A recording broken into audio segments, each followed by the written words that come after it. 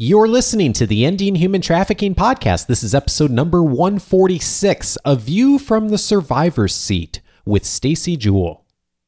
Produced by Innovate Learning, maximizing human potential.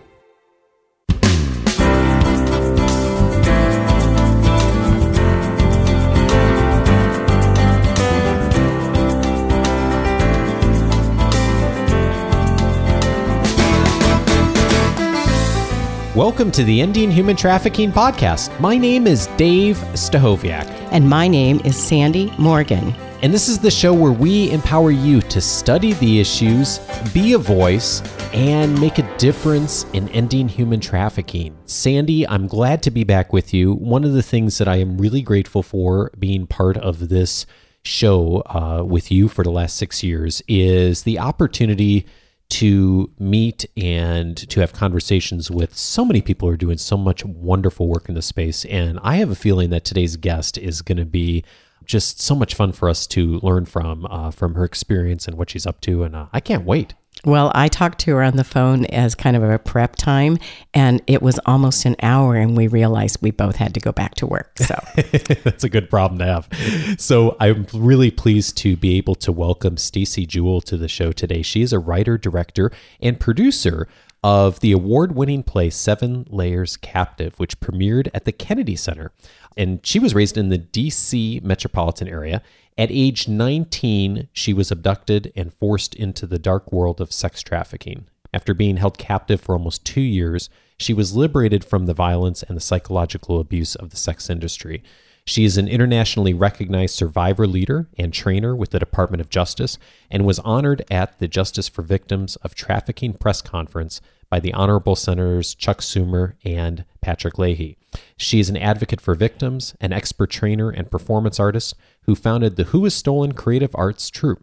As a survivor of human trafficking, Stacy knows all too well that words have power to uplift or tear down the soul, and her compelling dramatizations have helped various organizations, including the National Center for Missing and Exploited Children, the FBI, state-level human trafficking task forces, and the Boys and Girls Clubs of America. She has dedicated her life to community outreach and advocacy mobilization on behalf of the victims of sex trafficking from around the world. As she often says, entertainment and media are powerful forms in creating public awareness, and she believes that helping survivors and advocates find their voice through creative expression is vital to the movement of ending modern-day slavery. Sandy, there's so much we have in common with Stacy already from her bio and just like we are doing today, utilizing media in order to be able to help us all learn and to grow. So Stacy, we're so glad to welcome you to the show.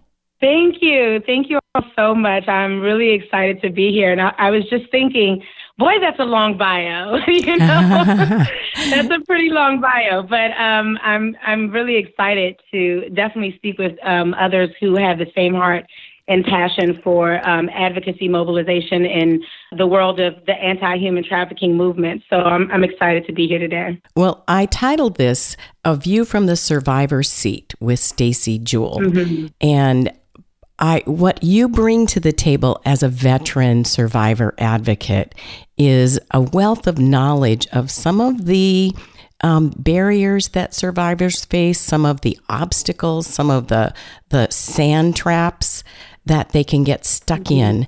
And also, we don't have a lot of time here, and I know we're going to have you back, but I see you as a survivor advocate that can help nonprofits do a better job of facilitating survivor voices in their communities. Mm-hmm. And so yes. I first want to talk about what that means. How do you help survivors find their voice?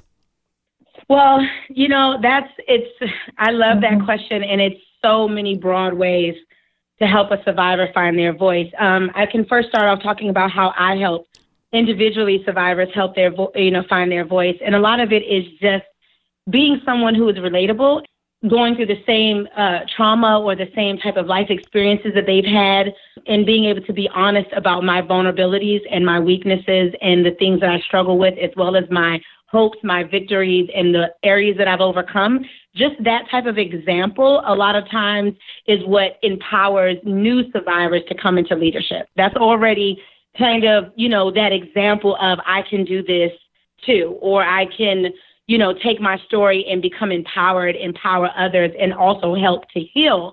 And when they're able to find that hope within their story, they're able to kind of embrace it and allow their testimony or their story to kind of start that healing process. And so, what I do a lot of times when I'm working with survivors, whether it's through a nonprofit who has recommended a survivor or a survivor referral, and they just heard that, hey, here's someone who can help you identify with your story, really embrace the truths and decipher between the lies that we've told ourselves, and then, find the courage and the hope.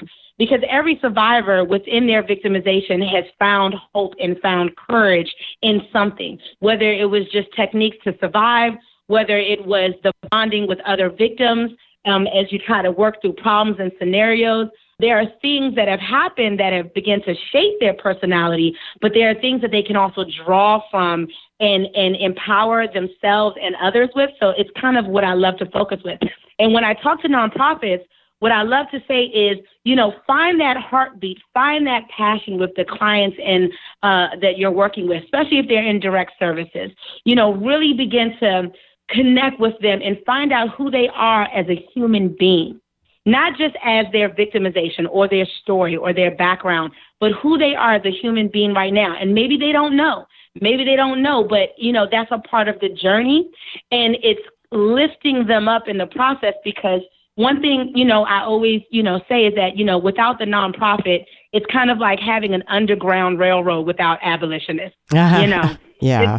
In my experience working with nonprofits, sometimes they're not really sure what a survivor is going to say. And one of the steps in your process that really was very reassuring was how you actually work with them to develop a script. And they decide how much they want to share, and they have more control. What does that process look like? That process is such a fun process because, immediately when I'm working with someone, they expect the usual. They expect to kind of sit into a white wall room, with a pen and a piece of paper and someone to start digging at their most intimate details. But that's not what I'm doing, right? That's not what I do. And this is something that every survivor who becomes a speaker has to deal with. And a lot of times it's what's happening to them in front of a huge stage with everyone in a gala while they're dressed up and they're wealthy and they're kind of peering at you. And now it's time to reveal your deep, dark, areas of shame. And so they're expecting to kind of come in and to kind of be prodded and pulled. But I do the absolute opposite. I start talking to them about, what do you like? What are your passions? When was the last time you've been to an amusement park? When was the last time you've been to the beach? What do you like about this? Do you like art? Do you like music? Because I want to find out who you are right now and what you love outside of your victimization. Right. And as I'm finding this out about them, and they're starting to reconnect with things that were lost. And the reason I do this is because I was an artist before I was kidnapped and abducted into sex trafficking. Right. I was a theater person who loved theater, who embraced theater, and it was a part of my livelihood and my life and my passion. And I love poetry. And this is something I say a lot. When I was abducted into sex trafficking, there's no poetry there. There's no theater there. There's no art there. So I embraced that when I came out of that lifestyle, and I knew that this was something I liked. Sometimes survivors are going into these lifestyles and being forced into this when they're mere children and they haven't identified what they like. So sometimes a part of the process is discovering who they are and what they like and offering them different things. Well, have you ever tried this? Have you ever thought of that? And then the next time I have a session with them, because I do this over weeks of time. Sometimes we have to have crunch sessions. Maybe someone has an event that's coming up or a news broadcast or a documentary, and they're having to speak and they need to do public speaking and be prepared. But if I had time, we go through different days of conversation. After the first conversation, I find out what your likes are and we talk about it. And then the next time we're together, we're going to be there. We're going to be at that amusement park. We're going to go to that art exhibit. We're going to go to the beach. We're going to go and connect with that passion.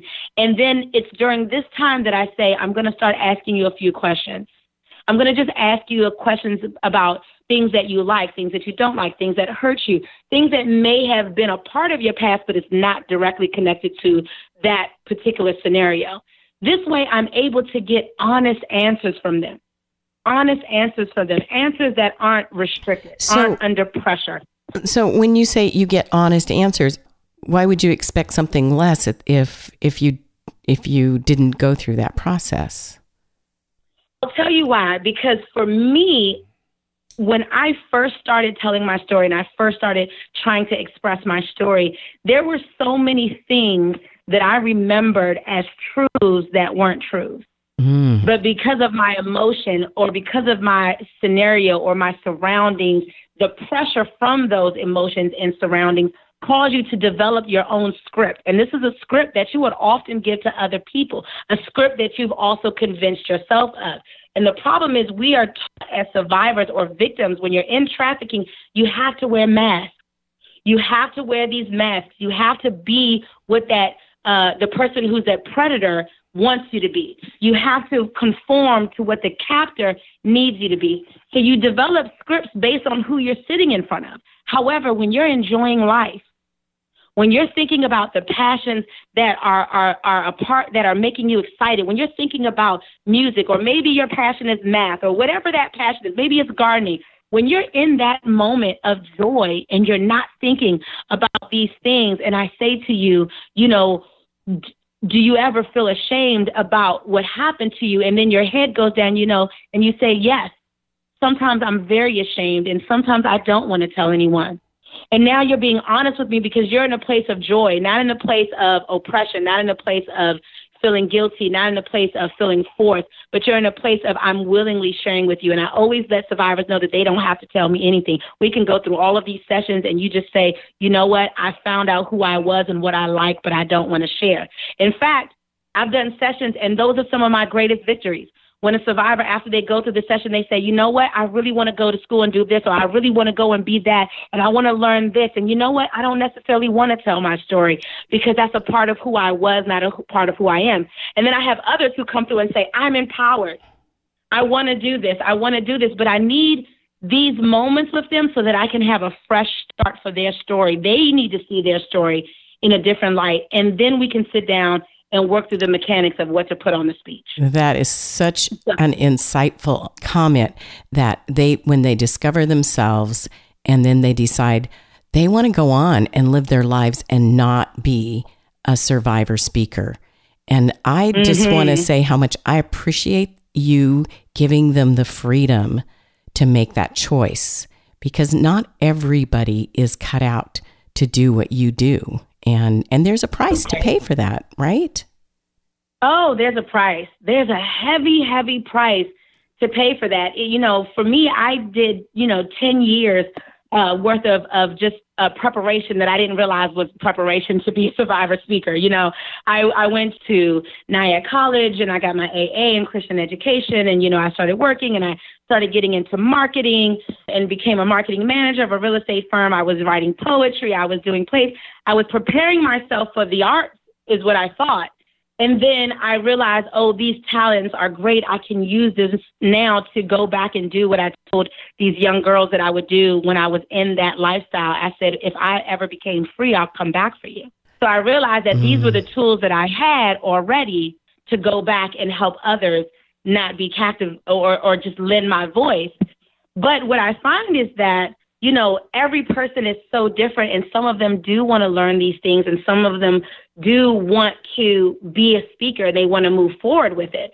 And I say that you're not going to necessarily sound like me or sound like this or do it like this, but you have a creative piece in your hand. And I call it the platform training, right? Your creativity with your message equals your platform. That's great. So if that's cooking, or if it's this, or if it's math, or if it's using social media, or whatever that's in your hands, that's your passion, and you want to empower others, and you feel encouraged and courageous enough to stand, because this is a lot of work to tell your story over and over again. If you're not telling your story in a place of hope, if you're not telling your story in a place of encouragement and empowerment to you, then it's draining. It's draining. It pulls from you. And some of the worst things that I've ever seen is at a gala where there's people with hundreds of thousands of dollars being raised after a survivor has been up there and they poured their heart out, telling their deepest, darkest things and tragedy to a room full of people who give her a standing ovation or a hand clap, and they say, thank you so much, and then they go about their business mingling and talking and raising funding for that organization, and the survivor is kind of lost in the wind. And I do what I do this way because I don't want any more survivor leaders, speakers, or victims who are just coming out into this movement to not realize that their story is theirs and it belongs to them and that they can be empowered, because nonprofits do want to collaborate. But survivors and nonprofits have to be taught to collaborate. Let me kind of reel this in and ask this question, because now we're kind of moving over to the nonprofits. How do nonprofits avoid re-exploiting survivors? Because that's kind of your gala description is a little bit of the idea that they're raising money because you're telling your story. And what are you walking away with? Explain that for me. So, for nonprofits, what I always, want to say is getting back and remembering the core root of why you're doing this. You are in this to serve this population. You are in this because your heart and your passion says there's a need, and I want to focus my attention into this need, and the need are these individuals. I am here to love and care and uplift these individuals. This is why I'm raising funding. This is why I do what I do. Now, a lot of times when you get to the stage of the gala and you have the survivor speaker, it's not necessarily the direct service or the clients that nonprofit is actually working with, right? So what I always encourage is not to lose sight of the heartbeat of your organization, even when it's money time, even when you're on deadline time, even when you're at a place where, what are galas for? Galas are to look good enough to attract those to give more. When these opportunities are happening, not to lose sight that the most important person in the room is the person you're serving. What would be the responsibility of the nonprofit host to the survivor? How could they lay out a way to demonstrate respect and value and not have the survivor advocate, the survivor speaker, feel disempowered or invisible or even exploited? What would be their responsibilities? There are several different ways we can do it, and I can maybe name just a few very quickly because I know we don't have a lot of time. But, one of the ways is if you have a $50,000 budget for something, just make sure you have something in the budget for your survivor speaker that's there. Now, we do have to be honest, in the speaker's world, a lot of times you're going to find that with a lot of meeting planners. They don't always have a speaker's budget. Speakers do speaking engagements for different reasons, maybe because they have product, because they have books, because they want the collaborations, they want the networking opportunities, but they're given the option. However, survivors, I think, in a way, should be automatically added into a budget as a way of saying that I respect you, I care, and also to keep them from being in a vulnerable situation. You don't want them to be at the gala feeling uncomfortable about what they have on, how they look, the money that they have in their pocket, or if they have enough money to get home after your gala. So you want to be mindful of that and make sure that you know that the table decorations are just as important as that survivor receiving a piece of that budget. That's kind of number one. Okay. And that's kind of like a really small logistic way that you can do it. Another way is just by asking about the actual needs. If it's a give and take, if you're using their story to raise funding, remember that you want to lift her up too and not raise funding just off of her. You want to lift her up with you inside of the fundraising so that a survivor gladly comes alongside of you. See, there's nothing better than when nonprofits get it right. And that survivor becomes one of the greatest collaborators that nonprofit ever needed. Why? Because we're going to stand up and we're going to cheer your praises, because we're going to feel respected as human beings and respected in our industries as speakers, because our story is valuable. And now you've taught that survivor that she's not just valuable because she's offering this service.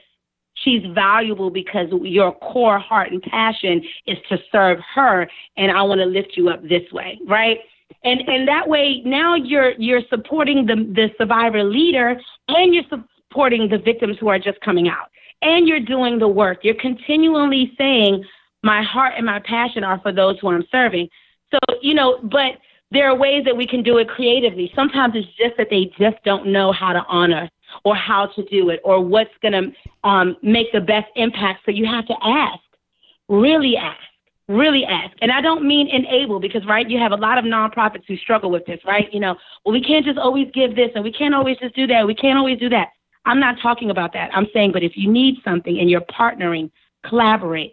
I'm going to go back and listen to this podcast and count how many times you've used the word collaboration. I think that's kind of what drew me into our first conversation.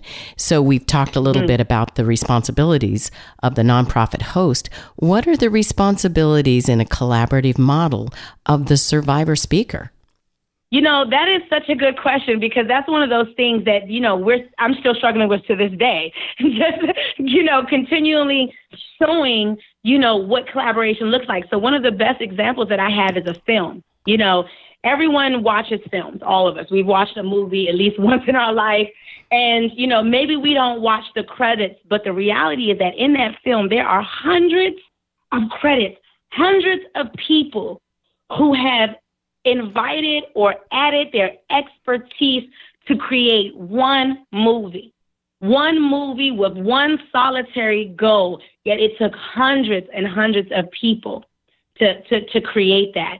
And each person received their just dues for what they added to that film, whether it was just credit or if it was an internship or if it was volunteer or if it was a paid gig, if contracts were done.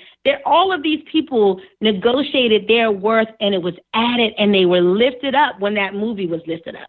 Every time a movie wins an Oscar, everyone who added one piece to it is lifted up. And that is kind of what I look at as the art of collaboration. We have this. We want to lift it up higher, but we need all of us to come together and all of us also receive the credit that for what we've put in and the work we've put in. Collaboration takes being unselfish. Collaboration takes knowing that there's a bigger pie if we all work together. Collaboration says that I'm not afraid of losing what I have, own, and have. See, the reason people don't collaborate is out of fear. And we can't show that to survivors who are coming out who just need to trust that you are a person of your word or your organization means what they say, because if not, you're going to look like every other person who has used them, whether it's for their minds, their bodies, or their souls, because at the end of the day, these victims and these survivors were coming out being horribly used and were scared all the time of being used again. So the damage that can come from nonprofits who don't have this information or who don't know how to collaborate or who haven't been taught, the damage that occurs is even greater because now they're saying, oh, at least I knew what it was like to be used by those who were perpetrating against me. But it's so much harder when these people say that they're here to help me, So it's really just focusing and we need each other. We need each other because they're the resources that these organizations have and people who want to collaborate are, something as simple that can change a survivor's life.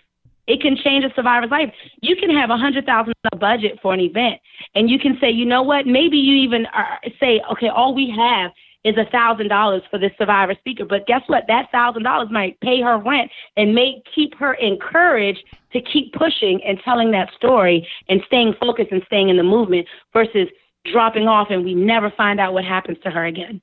And I love something you said, Stacey, about the just taking the time to ask, because Sandy knows this. I coach a lot of leaders, and one of the questions that people often ask when they're leading other people is they'll say, "Well, I don't know how to give this person feedback, and I don't know what they like to be motivated by."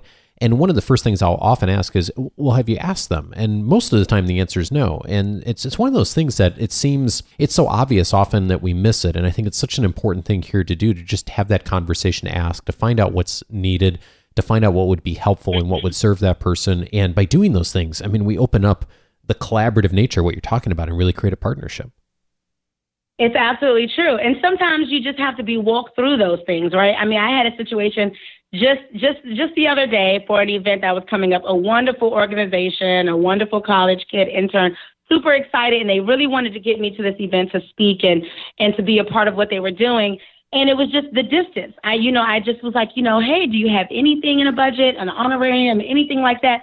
And I remember them saying, well, we can reimburse you for gas. And maybe if you need a hotel room because we're a little bit far, we can do that. And then I remember just sitting with them and I said, I love your heart and I can tell you really mean well. Let me ask you this question. How much is your budget for the hotel? And they gave me the amount. Well, are you going to be able to do this per mile for the gas? And they were like, yeah, we can do that. And I said, if you put all that together, that's this amount. I said, how about you take that amount and you put it into a speakers agreement and I'll give you a contract and now I can come and participate. And they were like, oh, that's wonderful. They just needed that guidance, but survivors need that education too. So they need to learn that, this is how you start a conversation of networking and collaboration, that you do have the power to do that and that sometimes it's good intentions just without the knowledge. So it's a give or take thing. That's why I developed these trainings specifically for nonprofits and organizations and survivor leaders who are trying to kind of work hand in hand in these movements, but being able to do it without competition because we're all trying to do one goal, and that is to eradicate human trafficking. That is outstanding. And I, when we were talking on the phone, it's like I wanted to start calling you Coach Stacy, because when I have a question now about how to best serve a survivor that really wants to be a speaker, wants to be an advocate, wants to do like you've done and testify for the FBI and so on, there are so many little obstacles, and a speaker's agreement is a great plan. It's professional. Mm-hmm. It sets out the expectations on both sides, because so many times nobody wants to say to the survivor, we can't let you talk for the whole time because we do have a really tight schedule. So making those expectations clear in writing is a professional and respectful responsibility for both parties. Exactly. And being sensitive to that if you're on the side that has more knowledge about those agreements, right? Because the organizations and the businesses are going to have more knowledge about speakers agreements, right? They're going to have more knowledge about how to do a contract. So many little nonprofits and church groups, they have no idea about their responsibilities. That's why you had the conversation you did. Yeah, you're right. Yeah, I'm going to tell you what it's like from I get calls and people want me to introduce them to a survivor, and I ask them, how much is your budget? And they say, oh no, we're all volunteers, but you want her to drive 2 hours to get there and take time off from work. And that's not just nonprofits, that's often government organizations. So we have to rethink the value of our survivor-led, survivor-informed community. Our time is up, Stacy. We're going to have to reschedule because on the next call, I want you to talk to us about 7 Layers Captive, and we'll put a link to the trailer for that. I know I have an audience of students that will absolutely go nuts and want to know, when are you going to do that on the West Coast so they can see that? Yes. You are. And we're looking into that, so I can't wait to share. Oh, you are inspiring, and I am. I'm going to just start calling you Coach Stacy. And thank you. I love that. when nonprofits want to talk about what their responsibilities are, how they can be ethical and best serve survivor leaders, we're going to send them to you. We want them to share this website, and we'll look forward to having you back on. And your website is www.whoisstolen.com. And you're just such a delight. And thank you so much for coming on our show today. Thank you. Thank you all so very much. It was a pleasure. Well, and thank you, Stacy. Sandy, we always discover so many new things. I mean, as many conversations we've had over the years, it's just really exciting to get a new perspective. And I'm so grateful for Stacy coming on the show today. And I'm grateful to you for listening. I hope you'll take a moment to reach out to us as well. If you have questions that have come out of today's show, certainly check out Stacy's website. We'll have The link's in the show notes. You can also email us, gcwj@vanguard.edu. That stands for the Global Center for Women and Justice, which Sandy directs here at Vanguard University. You can also reach us by phone, 714-966-6360. Hey, if you've been listening to the show for a bit and you haven't left a review for the show, we really appreciate it if you take a moment, if you use iTunes, to leave a rating or review for the show. Helps a lot more people to find the resources we have here on the Ending Human Trafficking podcast and to share the knowledge like Stacy has shared with us today. So, Sandy, thanks again, and I'll see you in 2 weeks. Thanks, Dave. All right, take care, everyone.